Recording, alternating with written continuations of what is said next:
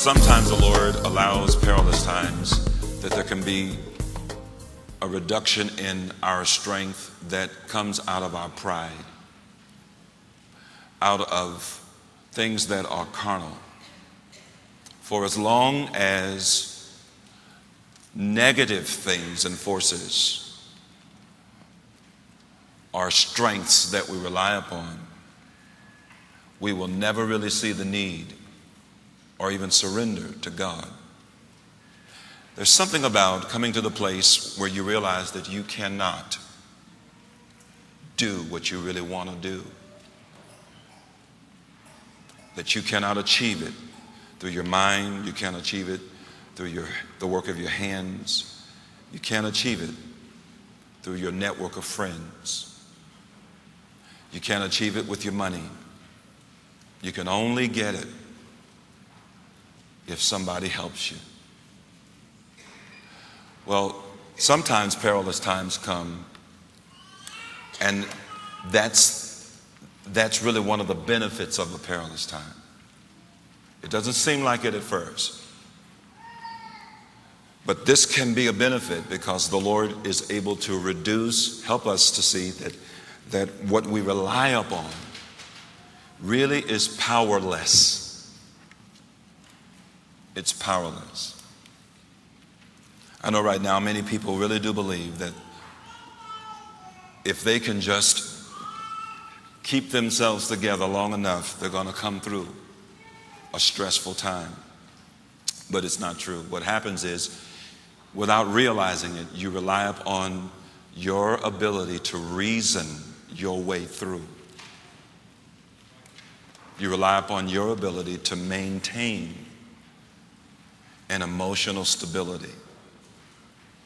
If not now, eventually you will see that doesn't work. Your boys will not be there for you. God will see to that. God will see to that. He will make sure that you are in a place where your boys can't help you. And so it's important that we understand that though perilous times has been referred to often, and we're going to look at some more of it, as attributes and characteristics that are sinful and evil in the eyesight of God, God allows us to have to live in that kind of situation also to show us where our strength really is to us.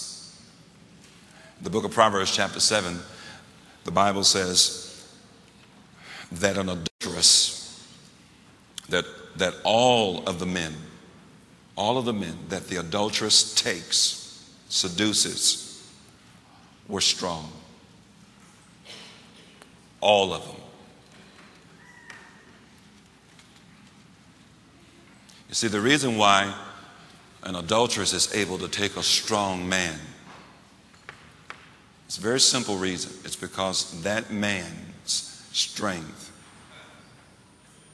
is in himself. His reliance is on his own ability to resist her. His trust is in his own ability to outwit her.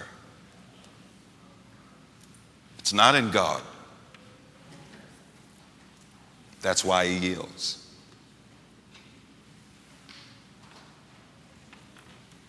If you were married to somebody that committed adultery, that's why he did it. He trusted in his own ability to resist her. And it's more and more deceptive the longer you are able to operate in your own natural ability against the enemy. It's more and more deceptive because you actually think that you are doing it.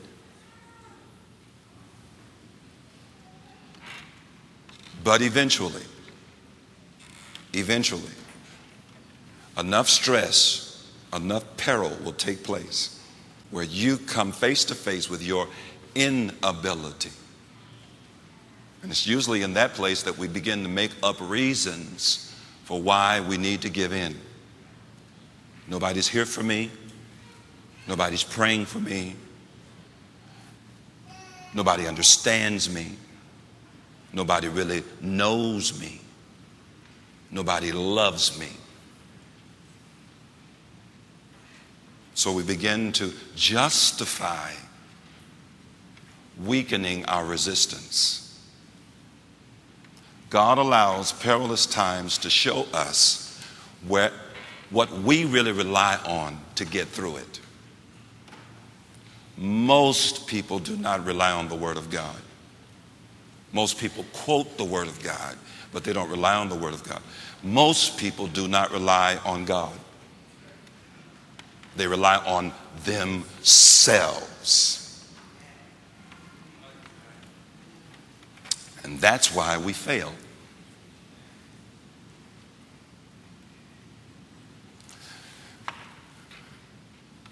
The media has been very successful in being able to communicate the power of the human spirit, the ingenuity of mankind. We can look in present day time as well as in distant history and see the marvel of the indomitable spirit of man. But often we are not really in touch with the temporary nature of the spirit of man. We cannot do what we think we can do. This is totally opposite from the grain of what we're often told to do. And I'm not doing it to discourage you. I'm not doing it to leave you despondent or in despair. I'm saying this because we are so quick to label people and tell them what they did wrong, and often we misdiagnose it. It's right to fight for the right thing. It's right to resist wrong. But it's wrong and ineffective to resist wrong out of your own strength alone. You will lose. It's possible for your spirit to be willing and never have mastered the longings and the yearnings and the incessant drive of the carnal part of your nature that says, it will be my way. I don't care what anybody says. The devil is a master at seducing and therefore deceiving us into believing and doing certain things that we never planned to do. Never planned to hurt your wife like that. Never planned to hurt your husband like that. Never planned to hurt your kids like that. Never planned to hurt your brothers and sisters like that. But lo and behold, it's happening. And it's happening because you actually believe that you can rely on yourself to make sure that you keep your promise. It gets real tricky in church sometimes because we pray prayers like, Lord, help me, with no clue of how to access the grace of God by faith to walk out what we've asked God to do. So we rely on our emotional strength to get us through it. That's why we always got to get hyped up emotionally to get through something. And if we don't feel it emotionally, we're not going to make it. It's not going to happen. It's not going to happen. If we just already prepare the line, you should have been there.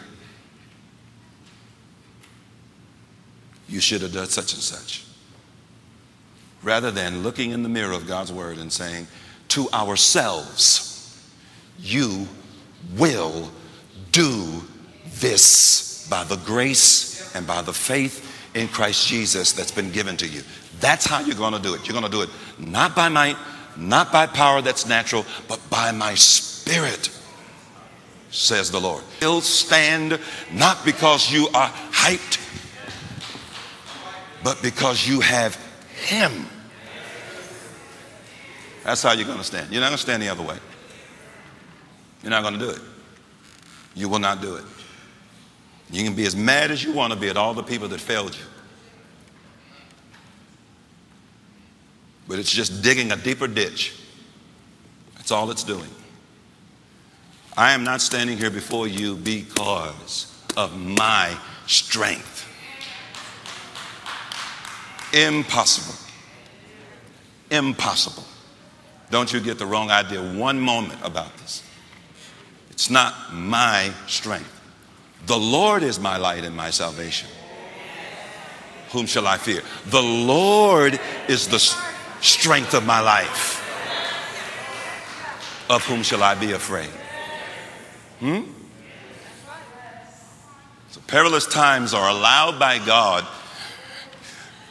to help us to see whether or not we really mean that.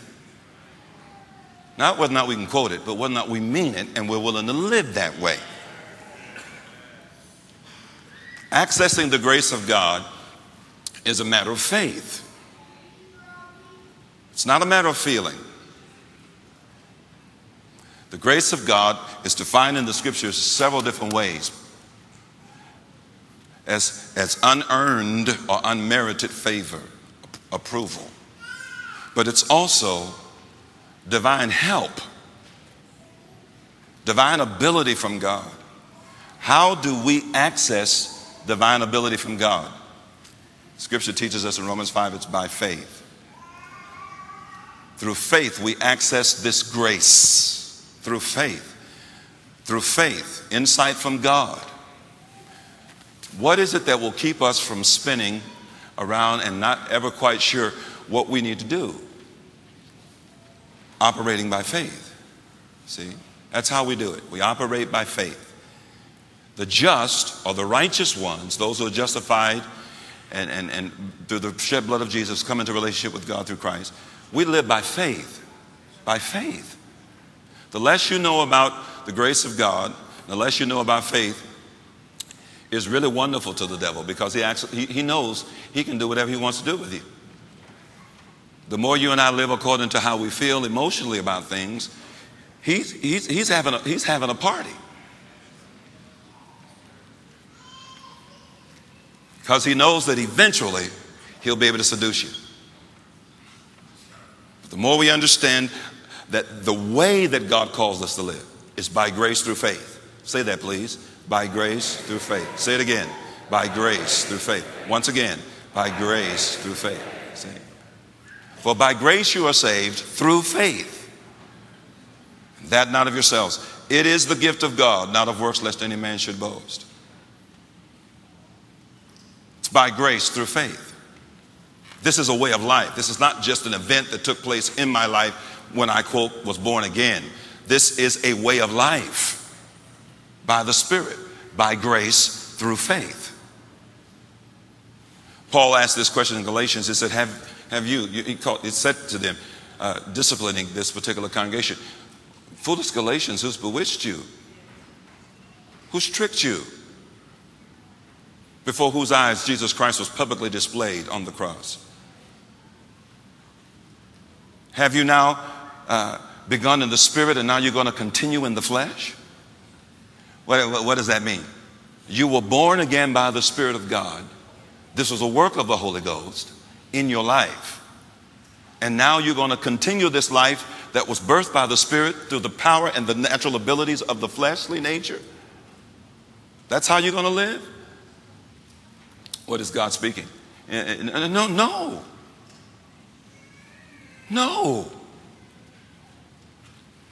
The less you know about life in the Spirit, the happier Satan is. And when our understanding about life in the Spirit is jacked up, you know what I mean by jacked up? It's messed up. It's some crazy religious bunch of words and concepts about what living in the Spirit really means. Halos, screaming and hollering, seeing a bunch of messages up in the sky somewhere. Okay, that's not life in the Spirit necessarily, in the Holy Spirit. Life in the Spirit is not charmed. Smallville. That's not life in the Holy Ghost. Deep Space Nine. You say, why you say something like that to us, Pastor? We know that. But that's how we live. We live with an openness to all of this stuff as if it's some kind of possibility. It is a possibility, but some stuff is from the realm of hell. It's not from God. It's not from God. Life in the Spirit is dealing with God through Christ, through the Word of God, and then learning to live according to what He's saying to us by the grace of God. The supernatural ability of God. You see, the way you and I are raised affects everything that we think about God. If your daddy is mean, is a liar, a cheater, it affects the way you think about God. You may not connect with that initially. You may just be mad at your daddy. But it affects the way you think about God. If your mother is abusive, physically, emotionally, or otherwise, it affects the way you think about God. Still, to this day, you're saved. You may have gotten saved thinking you was finally getting away from all of that foolishness, all that mess, but it still affects the way you think about God. God doesn't care. Here's the trick the devil pulls on every one of us. If God cared, then why did He let you go through it? Meaning you know best what should have happened in your life.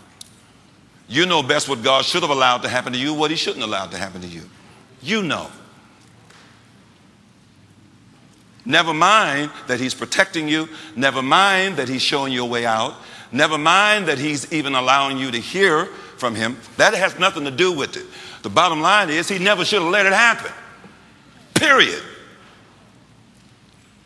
Because if He is so much God, why in the world did He let it happen in the first place?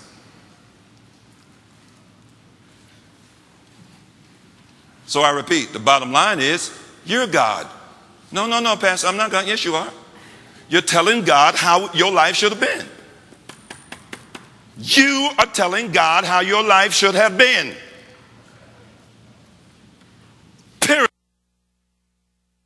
Not that way, and because it wasn't that way, you can't get past it. God didn't let it come down like you thought it ought to come down, so you're through. So going to church is a joke. For what? To listen to some preacher talk about a God that you don't even trust? It's a joke.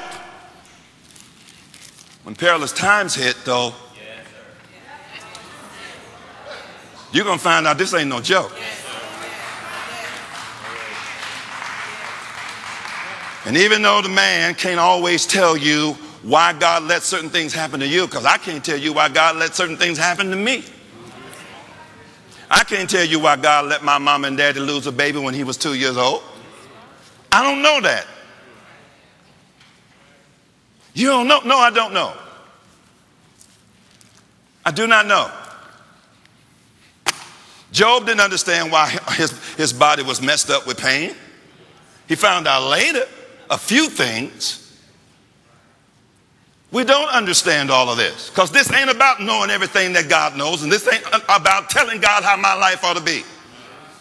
This is about trusting God that even if He allows something to happen that don't make no kind of sense to me,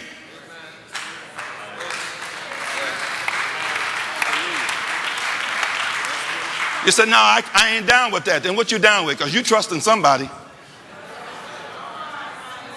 Oh, yeah, yes, you are. Don't tell me you ain't trusting nobody. You trusting somebody. Your boys, your dog, yourself, you, your mama, your girl, your woman. You trusting somebody.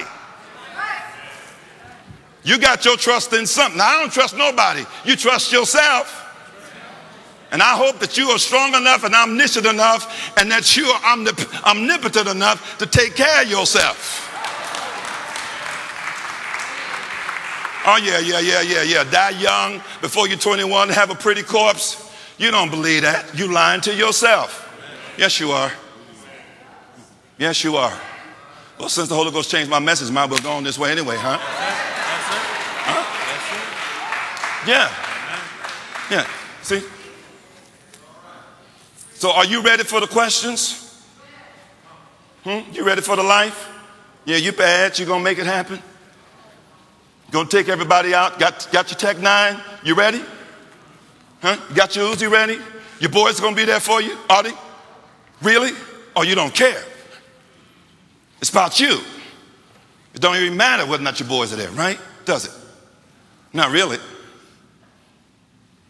Your girl's gonna be there for you? I know it's just the zoo down here. That's what this is. This is just a wilderness and a zoo, and it's just dog eat dog, and whoever survives, survives, and whoever doesn't survive. Just hope that you can play ball well enough, or shoot fast enough, or run fast enough to keep surviving. That don't make no difference because God already let you go through some animalistic stuff where somebody jacked you, right? So if God let you get jacked, then you're going to jack whoever you got to jack in order to survive, right? That's what God intended. That's what he wants for your life. Come on, look at me. Talk to me now. That's what he wants. That's the way it is. You take or get took. Oh yeah, that's the way it is. This is church. We're just playing games up in here then. We're talking about a God that really ain't worth 1 minute of your time to do jack for you. We got a belief in a being that really don't care about nobody, according to your Bible. By the way, you know, we also need to know that you are the first ones and the only ones that been jacked like that. The rest of us up in here, we just ain't been jacked like that. That's the reason why we got our little stupid hands, black and white hands up in the air. Because we ain't never been hurt like this. That's why we got our hands up in the air. Because we're so stupid and asinine and religious, we don't get it. God ain't worth trusting. Never thought you'd hear a preacher say nothing like this, did you? You want to keep it real? Hey, this is real. Maybe not everybody's here, but a lot of folks sit up in here, that's where you are. That's exactly where you are. So your boys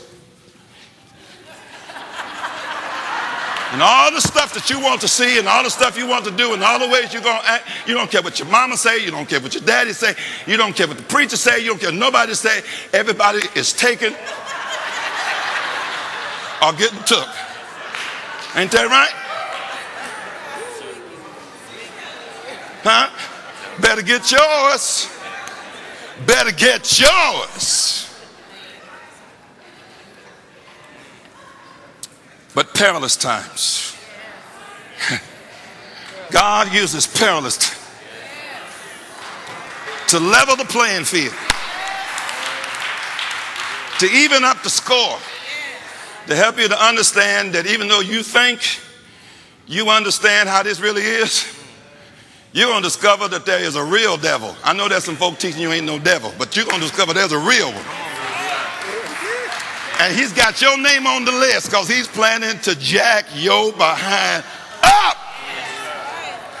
Then comes along this crazy, skinny, green-eyed preacher screaming like he's losing his mind, telling you to wake up.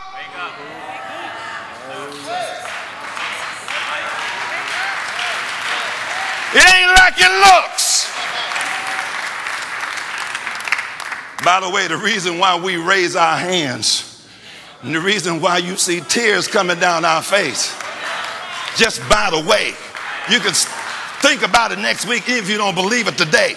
It's possible that what I'm telling you is the truth. The reason why we glorify him now is because some of us used to think the same way until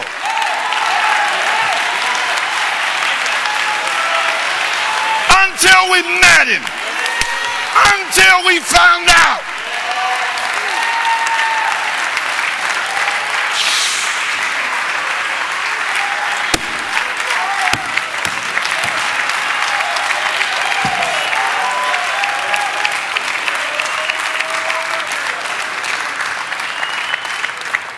Some of us look up and discover, God, I had you all wrong. It wasn't you. It was the devil. My mama didn't know you. My daddy didn't know you. My husband didn't know you. My wife didn't know you. My kids didn't know you. I didn't know you. They lived like beasts because they didn't know you. You let me experience some of their claws on my spirit. You let them wound me so I can come to understand as long as you don't know me, that's how you're going to be. See, if your daddy don't really know God,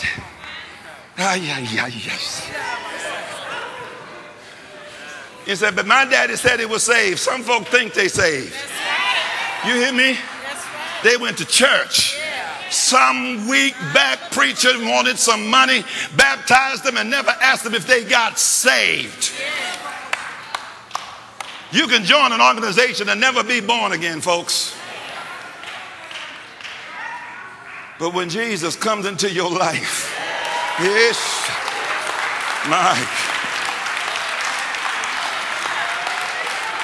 when Jesus comes into your life, look at somebody and say, there's a change. Yes, sir. No. You ain't got to go to 10 classes to try to figure out how. No. Ain't nobody got to try to pump this message into you. My God, this is like a newborn baby being born.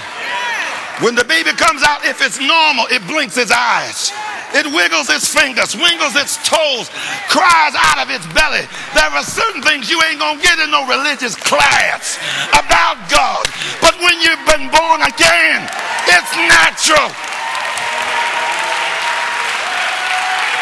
You love him.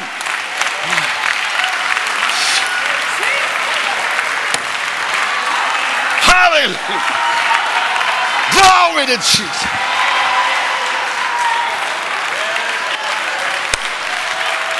You say like the man that was blind, I once was blind, but now I see this thing. I see it. Come on, somebody bless God up in this place.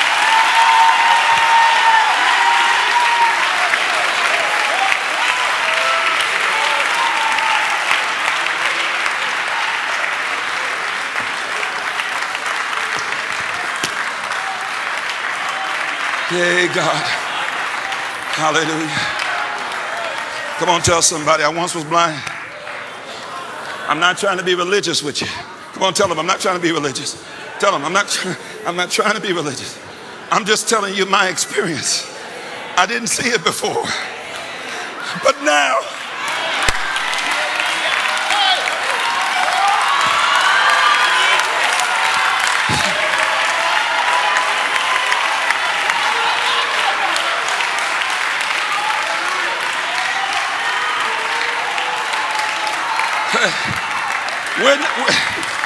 we're not acting like this because we're Pentecostal.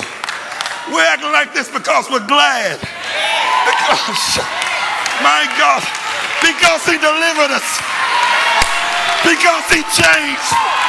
My God, because he saved me. That's why we act like this. I didn't see it at first, but you showed me. Oh my God. My God. My God.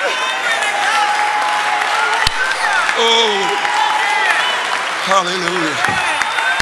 Come on, somebody, give him praise. He's worthy of it. He's worthy of it. He's worthy of it. Thank you, Father.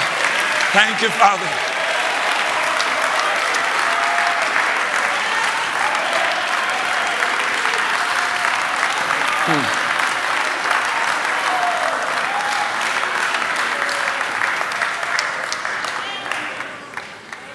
See, the other reason why we praise him like this is because all the rape and all the molestation and all the divorces and all the desertions, the pain of it all, when we came to him, he put his hand on that spot.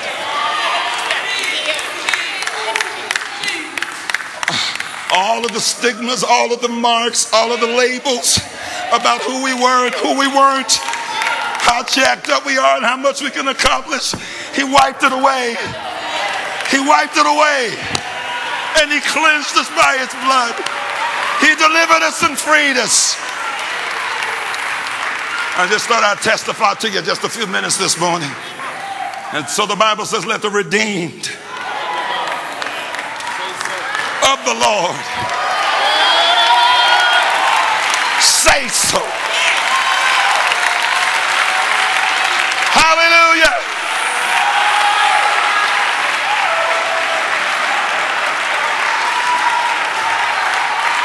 Come on, redeemed. Say so. Glory. You redeemed my life.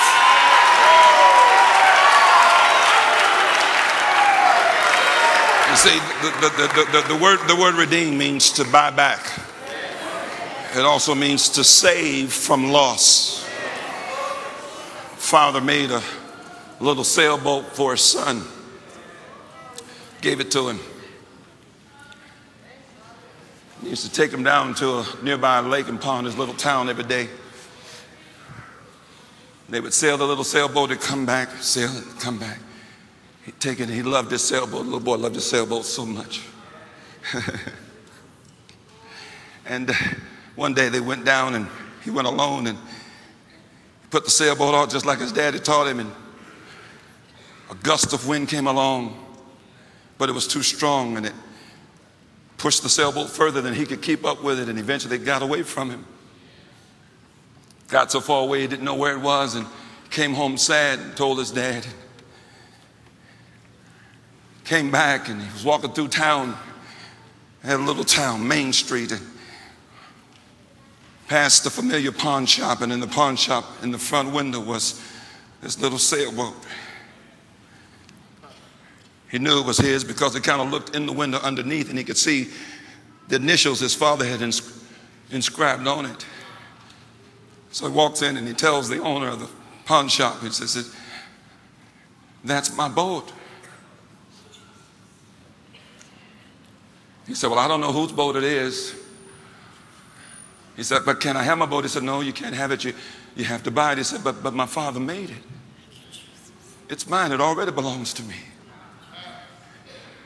I can prove it's mine." And he told him the initials, and he went and got it, and he looked at them, and he said, "Yeah, they're here." He said, "Well, I still can't give it to you, son. You have to pay for it." So the boy went back and got with his dad, and he did some little odd jobs here and there, earned the money, and went back down to the pawn shop. He was so glad it was still there, and he walked in and he paid the salesman his money and got the boat and put it in his arms, and he said, "I love you, little sailboat. You're twice mine. My daddy made you. You got away from me, and I bought you back." Yes, sir. That's redemption. That's redemption. God made you. Always intended that we would live in submission to his son. The gust wind of sin came along and blew us away.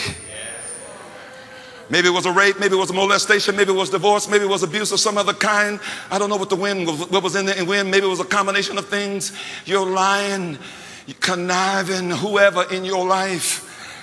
You got away. All we like sheep have gone astray, everyone to his own way. But the price was paid for you and me to be bought back. God is laying on him the redemption of us all, the iniquity rather of us all.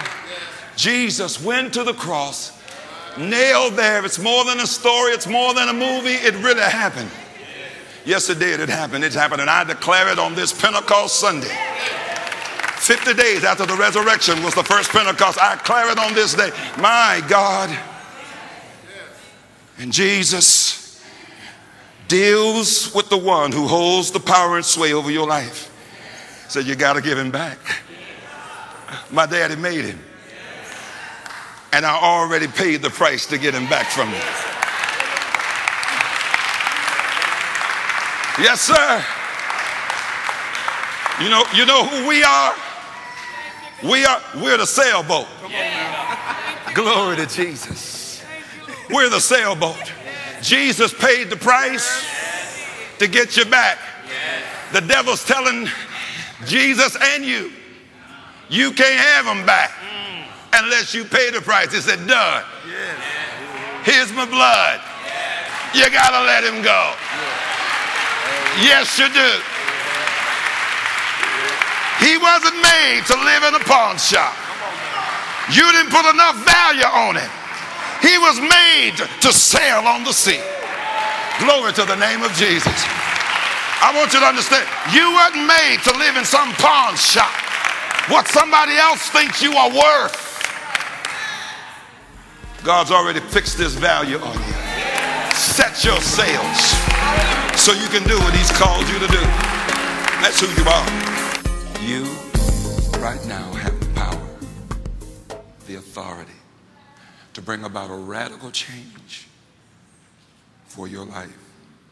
To do something that the devil is counting on you not doing. You see, the fact that God allowed this stuff to happen means in the mind of the devil that you should never trust God. But God allowed it to show you what sin will really do to your life. He's allowed it, listen, in all of our lives in some way, shape, or form. He's allowed it, even before we got saved. I was a 4-year-old boy. I watched my little brother take his last breath. The devil's plan was that I would never trust God. If I would never trust God, I would never get saved. If I'd never get saved, I'd never be filled with the Holy Ghost. If I never got filled with the Holy Ghost, I'd never discover God's purpose for my life. If I'd never discover God's purpose for my life, I certainly would not be 47 years later preaching the gospel. He had a plan in July of 1959. But God allowed it so that I would be able to see that even though he allows things that hurt sometimes, he still can be trusted. And that my boys weren't going to be there for me like he would. I don't know who I'm here to preach to this morning. I can show you my notes. I was going to teach on something else. They was prepared back there. But God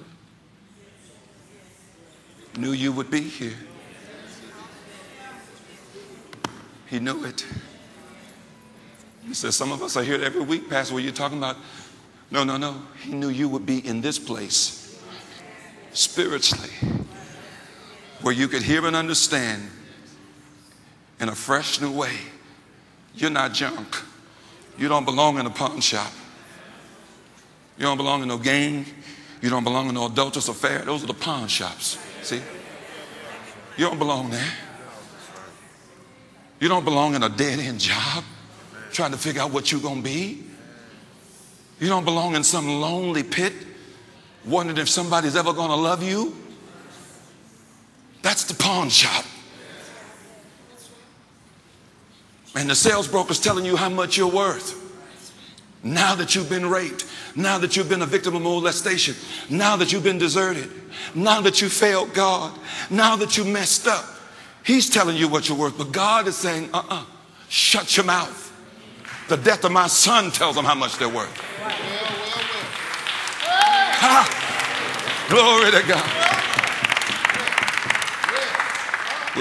Will you say to the person standing next to you, you're priceless. You're priceless. But you're going to have to do something today that doesn't even feel right. In spite of what God's allowed to happen to you. Come on, tell them. In spite of what God's allowed to happen to you. See what God wants you to see. God let it happen so you could feel a little bit of the blow of sin. How much it hurts. How much it'll do to somebody. So you'd understand He never wants you to live a life like this. You just got a little bit.